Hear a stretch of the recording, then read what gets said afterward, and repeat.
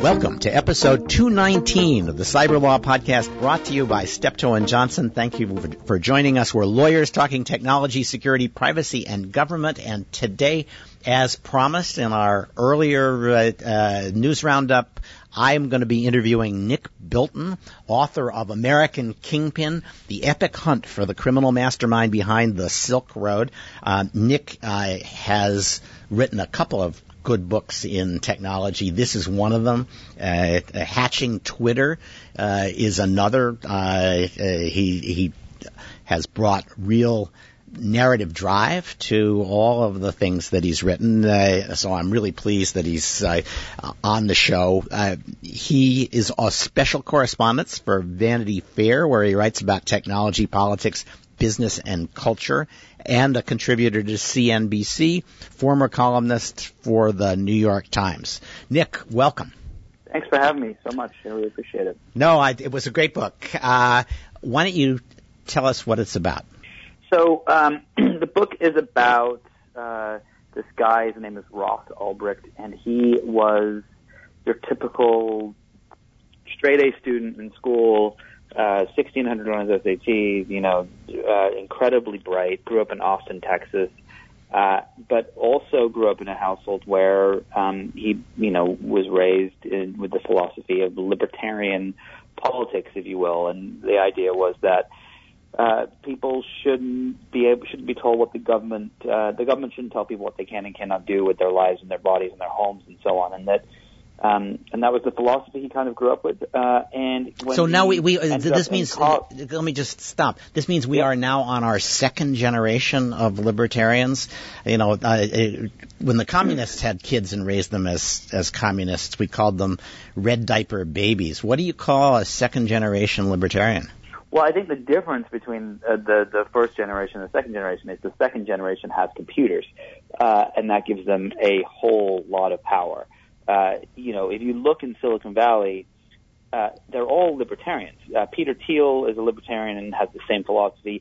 Uber was started with the same philosophy by Travis Kalanick. It is a theme in the Valley of this idea that no one should be able to tell you what you can and cannot do with yourself and your property. And it was the theme that led me to write this book. And so Ross Ulbricht, who's the guy that is the central character in the book, he decided that drugs should be legal. And he believed that the government should not be able to tell you that you cannot put something in your body and that it's your personal God-given right. And so he started this website called the Silk Road, taken from the name of the Chinese, Silk Road. And he, using Tor, which is the web browser that allows you to be completely anonymous, which is the side of the internet that is called the dark web, to be able to buy and sell things, and then using Bitcoin, which was what we believed at the time was anonymous, to be able to actually do the transactions. He built this website, and you could buy and sell drugs. And he didn't think that when he first started it, he was in Austin, Texas. He didn't think that it was going to be that big of a deal. He thought maybe a few people would use it and it'd be a good experiment. And something happened about 6 months in where it got picked up in the media. And from that moment on, it just exploded. And he went from making a few dollars a week to hundreds of dollars a week to hundreds of thousands of dollars a week. And the law enforcement, of course, had never seen anything like this before, and they had to figure out how they could catch this guy. So this is interesting. Your focus on his libertarianism as the motivating force is interesting because he started out thinking, drugs you put in your body, it's your business. And then he faced a series of questions about what are we going to let people sell on this site. And if I remember right, some of the questions he got were, well, what about cyanide? That's a drug you could put in your body to kill yourself or your friends. And he finally says, yeah, it's a drug, sure. And how about kidneys? Can we sell kidneys? And I think he said yes. And if I remember right, he ended up trying to procure hits, online murders of people online. There's a, if you're looking at this about what's the evolution of libertarianism, there's a dark story to be told. Well, that's exactly what happened. So, the libertarian philosophy that he ascribed to, it was one that was all or nothing, which is often the case. And so, it wasn't just, people should be allowed to smoke weed or eat magic mushrooms, or maybe take, psychedelic drugs or whatever it is, and the government shouldn't be able to tell you what to do. His philosophy was the government should not be able to tell you what to do, period. And so he believed that if you want to take heroin, that you should be able to take heroin. That if you wanted to own a gun at 4 years old, you should be able to. There were no rules around the world that he created. And eventually, what happens is not only are there thousands of different types of drugs that are being sold on here, things that are being made in Chinese laboratories and being sold, including fentanyl, which has of course led to the opioid epidemic. There are guns. There are other weapons. There are drug-making kits and laboratories. And then, of course, he starts to get into the things that you mentioned. There's a moment where someone comes to the site and says, hey, I want to sell cyanide. And Ross's belief is if you want to end your life, you should be able to end your life. And so he says, okay, we'll allow it. And then someone comes to the site and said, can we sell body parts? Right now you have to go through the hospitals to get them, and there's these rules, and we could sell them on the black market. And the craziest part about the body part conversation is that he has is he comes to realize that, selling bone marrow, you can make 800% more than you can selling the most expensive drugs in the world. And so he says that he will allow that too. As I remember, he says, well, as long as you reassure me that it's consensual, as if you could tell from the kidney whether it was consensual or not. That was sad. Yeah, that was the great line. Yeah, I forgot about that. Where he says, "Is if it's consensual, then it's okay." And it's like, well, how do you even know where it came from? Somebody could have been murdered, and they could have taken, those body parts, and that's how they're selling them. But it was, it's amazing because it went from this little idea to this massive thing. That was making hundreds of millions of dollars, and he was the decider, and as far as he was concerned, everything went. So he's doing this, and the cops are closing in. I want to come back and talk about the cops because I actually found them much more compelling characters than Ulbricht, who's a bit of a stiff. Tell us how this ended, because this was a pretty cinematic description of his arrest, not surprisingly, because you had a bunch of videotapes of it. But what is the constraint as the police are closing in on them? What are they trying to do, and how do they do it? Well, there's two problems. One is in the beginning of the case. The first is that the cops have never done a case like this before. They've never had an incident where they're trying to arrest someone for buying and selling drugs and guns and all these things on the internet through the dark web. And so you have the DEA who comes after the case, and it turns out they don't have jurisdiction to do cyber cases. Then you have the FBI that's trying to come after the case, and it turns out they don't have jurisdiction to do drug cases. And then you have the Department of Homeland Security, and it turns out, they have to partner with the DEA or the FBI or the IRS. And you've got all these different groups coming after it, and none of them have the power to be able to do the thing that they need to do. And so they had to kind of figure out ways to work together, and of course none of them did that well. But when they finally figure out who Ross is, and the drama around that is just a fascinating part of the story, but they have to arrest him, and they have to do it with his fingers on the keyboard because there's no other proof to say that it's essentially like him flushing the drugs down the toilet. There's no proof that it was him.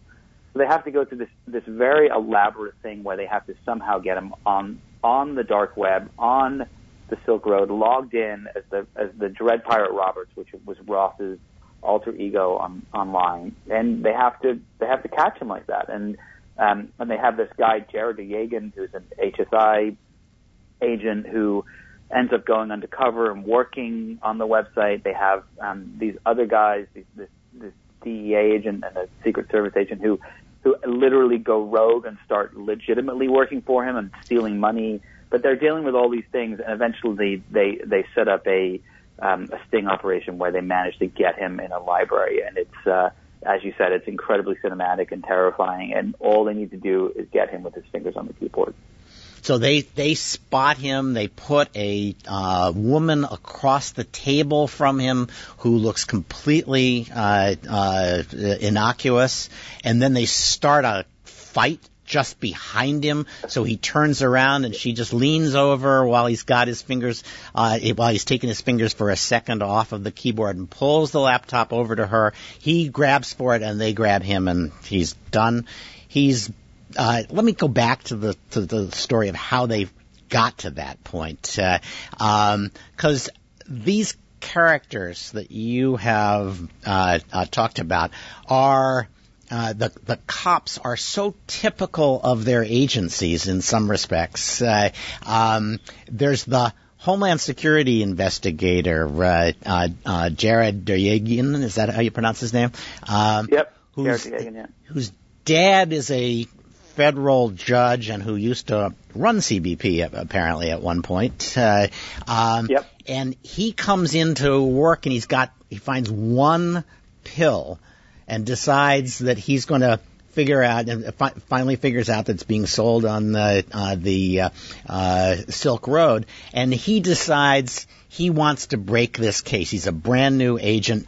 Everybody says, "Are you kidding? One pill? We do not care. Bring us 1,000, we might prosecute." And he said, "No, this is a big deal." What does he do to contribute to this overall law enforcement effort? Well, so yeah, as you said, this case all started with one single pill. And the thing that I find so fascinating, when I was doing the reporting for the book, I went to all these agencies, I saw the way that the whole system works, and as you know, in the mail systems, when all the mail comes in from all over the world, it goes on these conveyor belts and into these, and it goes through the mail inspectors. And there's no dogs and fancy computer equipment that's checking to see if there's drugs inside. It's just these guys, following their gut. And one guy sees this envelope and thinks, "Oh, that looks a little weird. It's handwritten, or it's typed actually. It's a small envelope, which is kind of a giveaway."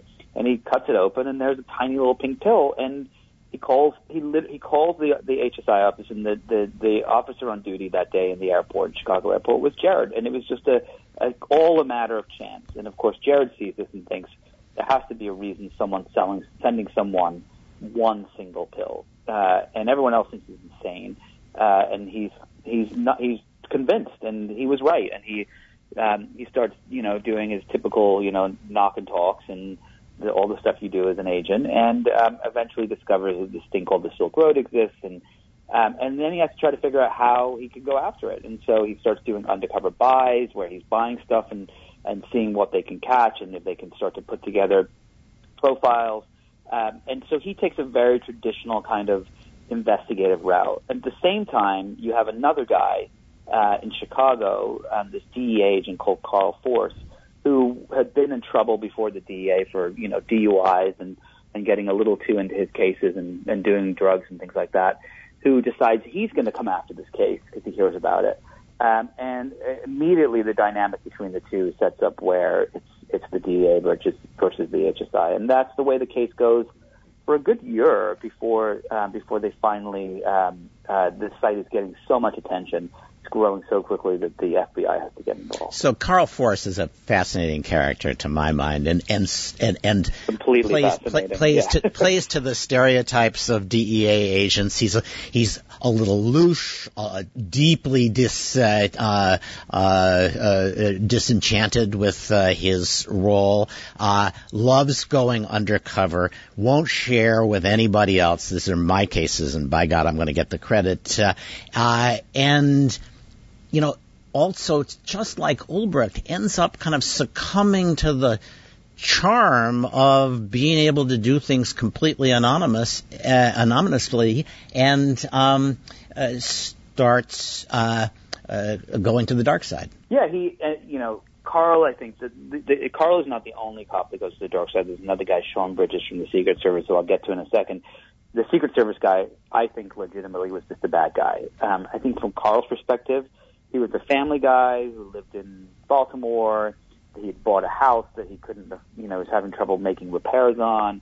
It was the end of his career, and he had always thought, I'll be some big bad guy that will, big bad agent that will catch all the bad guys and I'll be lauded for it. And that hadn't happened. And he would clock in at 10 a.m. and leave at 2 p.m. and take lunch in between. And I think he saw this opportunity to be someone that was going to catch someone that was changing the way drugs were sold in the world. And he got sucked in harder than he could ever imagine. And he ends up going undercover online and realizes, oh, well, there's this thing called Bitcoin that I could actually get some of it while I'm doing this undercover work. And so he starts creating all these fake personas, and he starts selling information to the Dread Pirate Roberts about the case. He starts creating other personas where he's threatening to out him. He's just trying anything he can, and in the process ends up pulling in $700,000-800,000 in Bitcoin that he's then selling, and he's still working the case at the same time. And he got so involved in it that he started to lose track of who was who from all these different personalities he had. And there's one amazing moment where he's undercover as this. He's pretending that he's an undercover. Sorry, not an undercover. He's pretending he's a drug dealer who moves $25 million of drugs through South America, through Europe to America, and he's trying to do a big drug deal with the Dread Pirate Roberts so he can catch him. And he accidentally signs his message to the Dread Pirate Roberts as Carl, and his name is Carl. So then he has to follow up, and he quickly sends another one. He says, I meant Carlita. My name is Carlita. Like, he was just it just had no idea what he was doing and got in way over his head. It's like deleting the tweet and then announcing that your Twitter account has been hacked. Exactly. It's never persuasive. Exactly. Yeah. So he went bad in a way that you expect a DEA agent to go bad, right? He goes undercover and loses track of whether he's a cop or not. The Secret Service guy sort of went bad in a way I'd kind of expect a Secret Service guy to go bad. Much more high tech. Tell me how he ended up taking advantage of the Silk Road to move to the dark side. Well, so there's one moment in the case that you really have to read to kind of really appreciate the nuance of it. But there's a guy who works for the Dread Pirate Roberts, and he agrees to do a drug deal. He agrees to be the middleman for a kilo of cocaine. And the kilo of cocaine gets dropped off his house, and it turns out that the guy buying the kilo of cocaine is actually that DEA agent, Carl Forth, and he's partnered up with the Secret Service agent, Sean Bridges, and a bunch of other people, a guy from the Postal Service and so on. And so the guy, this middleman, who is also a bizarre character. He has 2 chihuahuas and a pink cane and wears a fanny pack filled with cash and lives in Utah. So they do this controlled drop of the kilo of coke, and they arrest him. And it turns out that this guy is an administrator for the site and for the Silk Road website. And in the middle of the interrogation, Sean Bridges gets access. It makes him give him access to his computer. And Sean Bridges realizes pretty quickly that as the administrator on the Silk Road, you can actually go into other people's accounts, users on the site, and you can take their Bitcoin. And so he does this. And he ends up pulling out about $350,000 in the middle of the investigation while the cops are searching this house, while this guy's being interrogated. The Dread Pirate Roberts finds out about this, Ross Ulbricht, and thinks that one of his employees has turned to the cops and stolen $350,000 in the process. So he wants to put a hit out to have this guy killed. And he thinks, this is where it starts to get confusing, he thinks that he's going to hire this South American drug dealer to do the hit, but he turns out he's hiring Carl Force, the DEA agent. Well, which is handy because Carl Force actually knows where he can reach find this guy because he just arrested him. It's so funny the way that the actions of Sean and Carl are making the Dread Pirate Roberts make this decision to hire Sean and Carl to do the thing that they're about to do.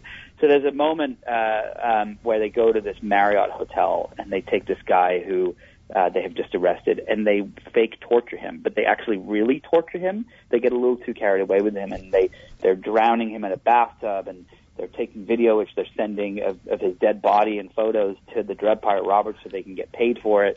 And at the same time, Sean Bridges is in the other room on the computer stealing all this money. That's hilarious. Oh, it's spectacular moment, and I assume you have sold the rights to this to Hollywood, and we're going to see a movie of this. The rights were sold to Fox, and the Coen brothers wrote a draft of a script, and Steve Zalian, who is just an incredible screenwriter, has done a rewrite of that, and they're currently trying to figure out what the next step is with it. But it's just such an incredible story. It's hard to believe. So I don't want to quit. I don't want to quit without talking about the agent that I thought was actually the most interesting of all of these, which is Gary Alford. He's an IRS guy, but in many ways the key to the case. So I think the key to the case was everyone working together. I think I've covered stories, cases, startup companies, you name it, and there's always someone that kind of pulls all the pieces together at the end. But I think they stand on the shoulder of all the people that contributed to it, and it's something I've always seen. And Gary Alford, I think, was everyone loves Gary. He's an amazing character in the story. He is an IRS agent who ends up in the criminal division of the IRS. And he's really good at kind of figuring out things, pulling things together that you wouldn't normally see. And Gary is, he was born in New York in 1977, and it was the year of the Son of Sam, and it was also the year of the blackout. And the reason this is relevant is because when he was born, the Son of Sam was terrorizing New York, and he always heard about it when he was older, about what was going on that year. And he always remembered that the way they caught the Son of Sam was through a parking ticket. And what had happened was the Son of Sam had murdered all these people and raped women and so on and so forth. And the task force that they had put together, not too dissimilar to the task force to try to figure out who the Dread Pirate Roberts was, had not been able to find anything until one cop says, "Wait a second. This guy, some of these houses this guy is attacking are nowhere near a subway, so therefore he must be driving. And there's a chance that he is parking somewhere at a meter, and not. I wouldn't imagine you're in the middle of a murder and you go pay the meter and come back. So there's a chance that he gets a parking ticket. So let's look and see if there's any cars that got parking tickets in the vicinity of these murders when they've happened." And it turns out there was a car that had gotten them, and they went to the guy's house. He opens the door. It's the Son of Sam. He says, "What took you so long?" And that's it. So Gary, when he approaches this case, the Silk Road case, knowing the people before him have had no luck, he figures there has to be a parking ticket somewhere on the Internet, and he's determined to find it. And Gary's a really interesting character because he has these quirks that make him really stand out. For example, he reads everything 3 times. And every email, every magazine article, every book, he reads everything 3 times because he believes that if you read it 3 times, you're going to retain more information about it. And so he starts going through all this information, all these reports, all these blog posts, everything he can. And eventually he comes across the first thing ever written on the Internet about the Silk Road, and he figures out that there was a guy who had written this first thing. It was a forum post, and his name was Ross Ulbricht. And eventually, with that, with the FBI, with Juergen undercover and all these people, it all came together into that moment when Ross shows up at the public library. Yeah, it was great. I have to say, when I read it in preparation for talking to you the second time, I thought, God, really, Google is the key to this because it was a Google search where he basically used the time framing of Google searches to look for references to the Silk Road and before the Gawker article, and there weren't many, and that's how he found it. And then when they were trying to decide if this was just some guy or not, they got his address and they put it into Google Maps and said, wait a minute, that's right around the corner from the coffee shop that a lot of the Dread Pirate Roberts communications have come from, and that's when they said, okay, we got the guy. This is an investigation that at least couldn't have succeeded this way without a lot of Google tools. Yeah, it's really fascinating the way that the way that the traditional things that we use every day became the things that brought them down. It was email and text messages and photos and Google and Facebook and all those things. And to come back to the end of this, I mean, what's fascinating is that Ross's defense in court was he didn't take the libertarian defense that you would imagine, that he would say, "Oh well, I believe this and this is what happened." He tried to point out that the Dread Pirate Roberts, the way he got his name was from the Princess Bride movie, and he pointed out that there were multiple Dread Pirate Roberts, and that he had started the site, but he had sold it to someone else, and it wasn't him. And of course, that didn't work out. That has to be the most overrated movie of this generation. I love that movie. Oh, it's great. Yes, I know. I think I saw it long after it had become a classic, and I have to say I was really disappointed. But I'm going to get hate mail over that one. So these guys are all in jail. Ulbricht is in jail for life, and the two rogue agents are in jail until sometime in the 2020s. Yeah, so Ulbricht was given a plea. When he got caught, he was caught with his hands on the computer and tens of millions of dollars of Bitcoin on his laptop. He was logged in as the only person that could log into the site, which was the Dread Pirate Roberts, the creator of it. And he had thumb drives on his computer, on his desk at home, on his night table with backups of the Silk Road. He had pieces of paper in his garbage can of notes about architecture for the website, everything lined up completely perfectly. And he was given an opportunity. They said, look, we know it's you. We got you. There's nothing you can do to kind of get out of this. And Ulbricht had gotten away with this for a couple of years, and it was hubris that I think really led him to where he ended up today. Because they said, look, we'll offer you a plea deal. The plea deal will be, 10 to life, and he just turned it down. He said, "No, I'm gonna fight this."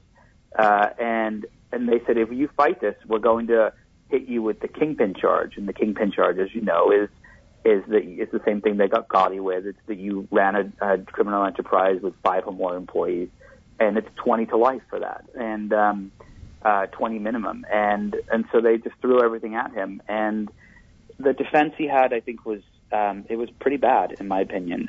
He said that while he was on the computer in the library, that hackers had gotten into his computer and put all the information on there, which is just complete nonsense. And that he was framed, and that the real Dread Pirate Roberts was out there. And the jury spent 3 hours deliberating and came back with all guilty charges. And he ended up with 2 life sentences, plus I think 20 or 40 years or something.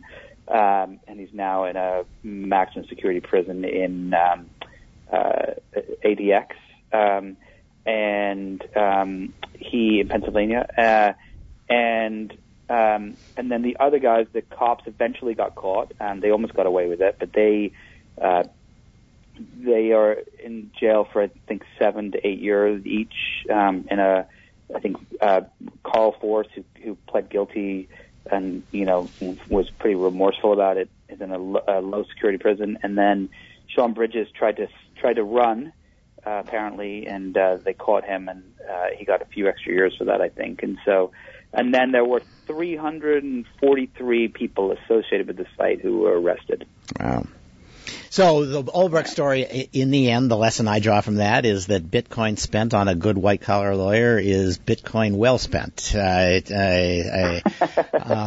then I would draw that conclusion. I think that the lesson I think I got from the whole book is it is a story of ambition. Every single person in the story is ambitious, and some of them go too far. Ross wanted to be remembered as someone who overturned the drug rules and showed that legalizing drugs would make the world a safer, better place. Carl Force wanted to be a hero who brought down the Dread Pirate Roberts. The list goes on, and I think that we live in an era where we are eulogized online for the things that we do in our careers, and they wanted to be kind of remembered as the ones who did what they did, and some of them went too far. All right. Well, Nick Bilton, American Kingpin, the epic hunt for the criminal mastermind behind the Silk Road, out in paperback today. So as people listen to this, if they want to get the paperback, which I recommend, it's great. It's available today, and I appreciate your kind of rounding out the themes there, because I agree with you. And thanks for joining us. You have any events coming up that we should know about? No, I just bouncing around here and there. Sometimes things come up, but yeah, I think if you have any interest in crime, murder mysteries, any of that stuff, I think you'll enjoy this. You'll enjoy this story. It's truly fascinating. I've been doing this for almost 2 decades, and it's the craziest story I've ever worked on. All right. Well, thank you very much, Nick. This has been episode 219 of the Cyberlaw Podcast, brought to you by Steptoe and Johnson. Be sure to send us suggestions for guest interviewees, and if they're half as good as Nick Bilton, we'll send you a highly coveted Cyberlaw Podcast mug. Send those suggestions to cyberlawpodcast@steptoe.com. We've got Kirsten Nielsen, Secretary of Homeland Security, coming up in our interviews, so we hope you'll tune in for that and other episodes as we once again provide insights into the latest events in technology, security, privacy, and government. Thanks.